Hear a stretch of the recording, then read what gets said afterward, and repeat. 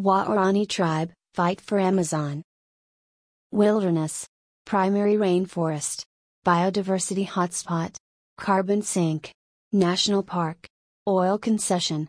These are all phrases used by journalists, scientists, activists, oil companies and governments to describe the ancestral territory of the Cofan, Sequoia, Siona and Waorani peoples of Ecuador's northern Amazon.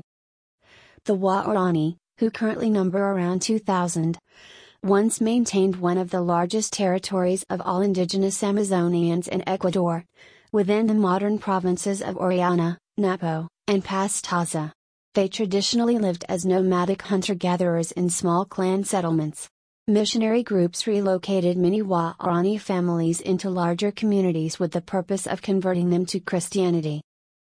For indigenous peoples, this territory is their home. But now their home is under threat, and Waorani tribe vows to protect life in Amazon. In traditional animist Waorani worldview, there is no distinction between the physical and spiritual worlds, and spirits are present throughout the world. The Waorani once believed that the entire world was a forest, and used the same word, ome, for both. The Amazon's rainforest remains the essential basis of their physical and cultural survival. For them, the forest is home, while the outside world is considered unsafe. In short, as one Waorani put it, the rivers and trees are our life. In all its specificities, the forest is woven into each Waorani life and conceptions of the world. They have remarkably detailed knowledge of its geography and ecology. But now their battle is in court, and their enemies are Ecuador's government and oil multinationals.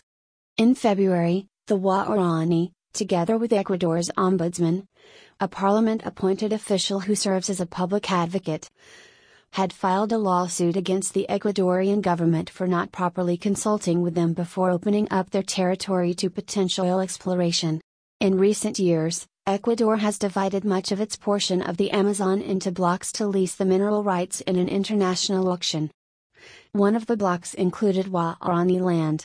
In 2018, the government removed Waorani territory from the auction but said that the region could still be subject to future drilling. The government sees oil and money, but the Waorani see it as full of life. Waorani community leader Namonte Ninquimo. The 2,000 or so Waorani scattered across the West Pastaza province in eastern Ecuador believe their land is the front line in a battle for the future of the planet. Let it be clear. We will defend our jungle, our culture and our rights, with our lives, Waorani community leader Namonte Ninquimo. In a landmark ruling, an indigenous tribe from the Ecuadorian Amazon have protected their land from numerous oil companies seeking to use it for oil drilling.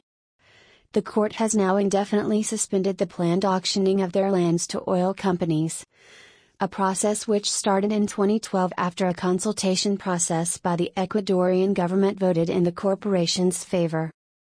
The government tried to sell our lands to the oil companies without our permission. Our rainforest is our life. We decide what happens in our lands.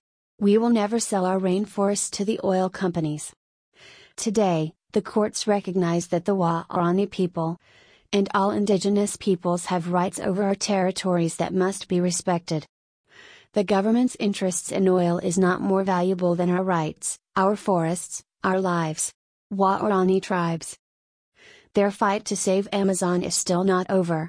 They have won a legal victory, but they need our support to ramp up the pressure to permanently protect this land. Sign the letter, Stand Up for the Amazon.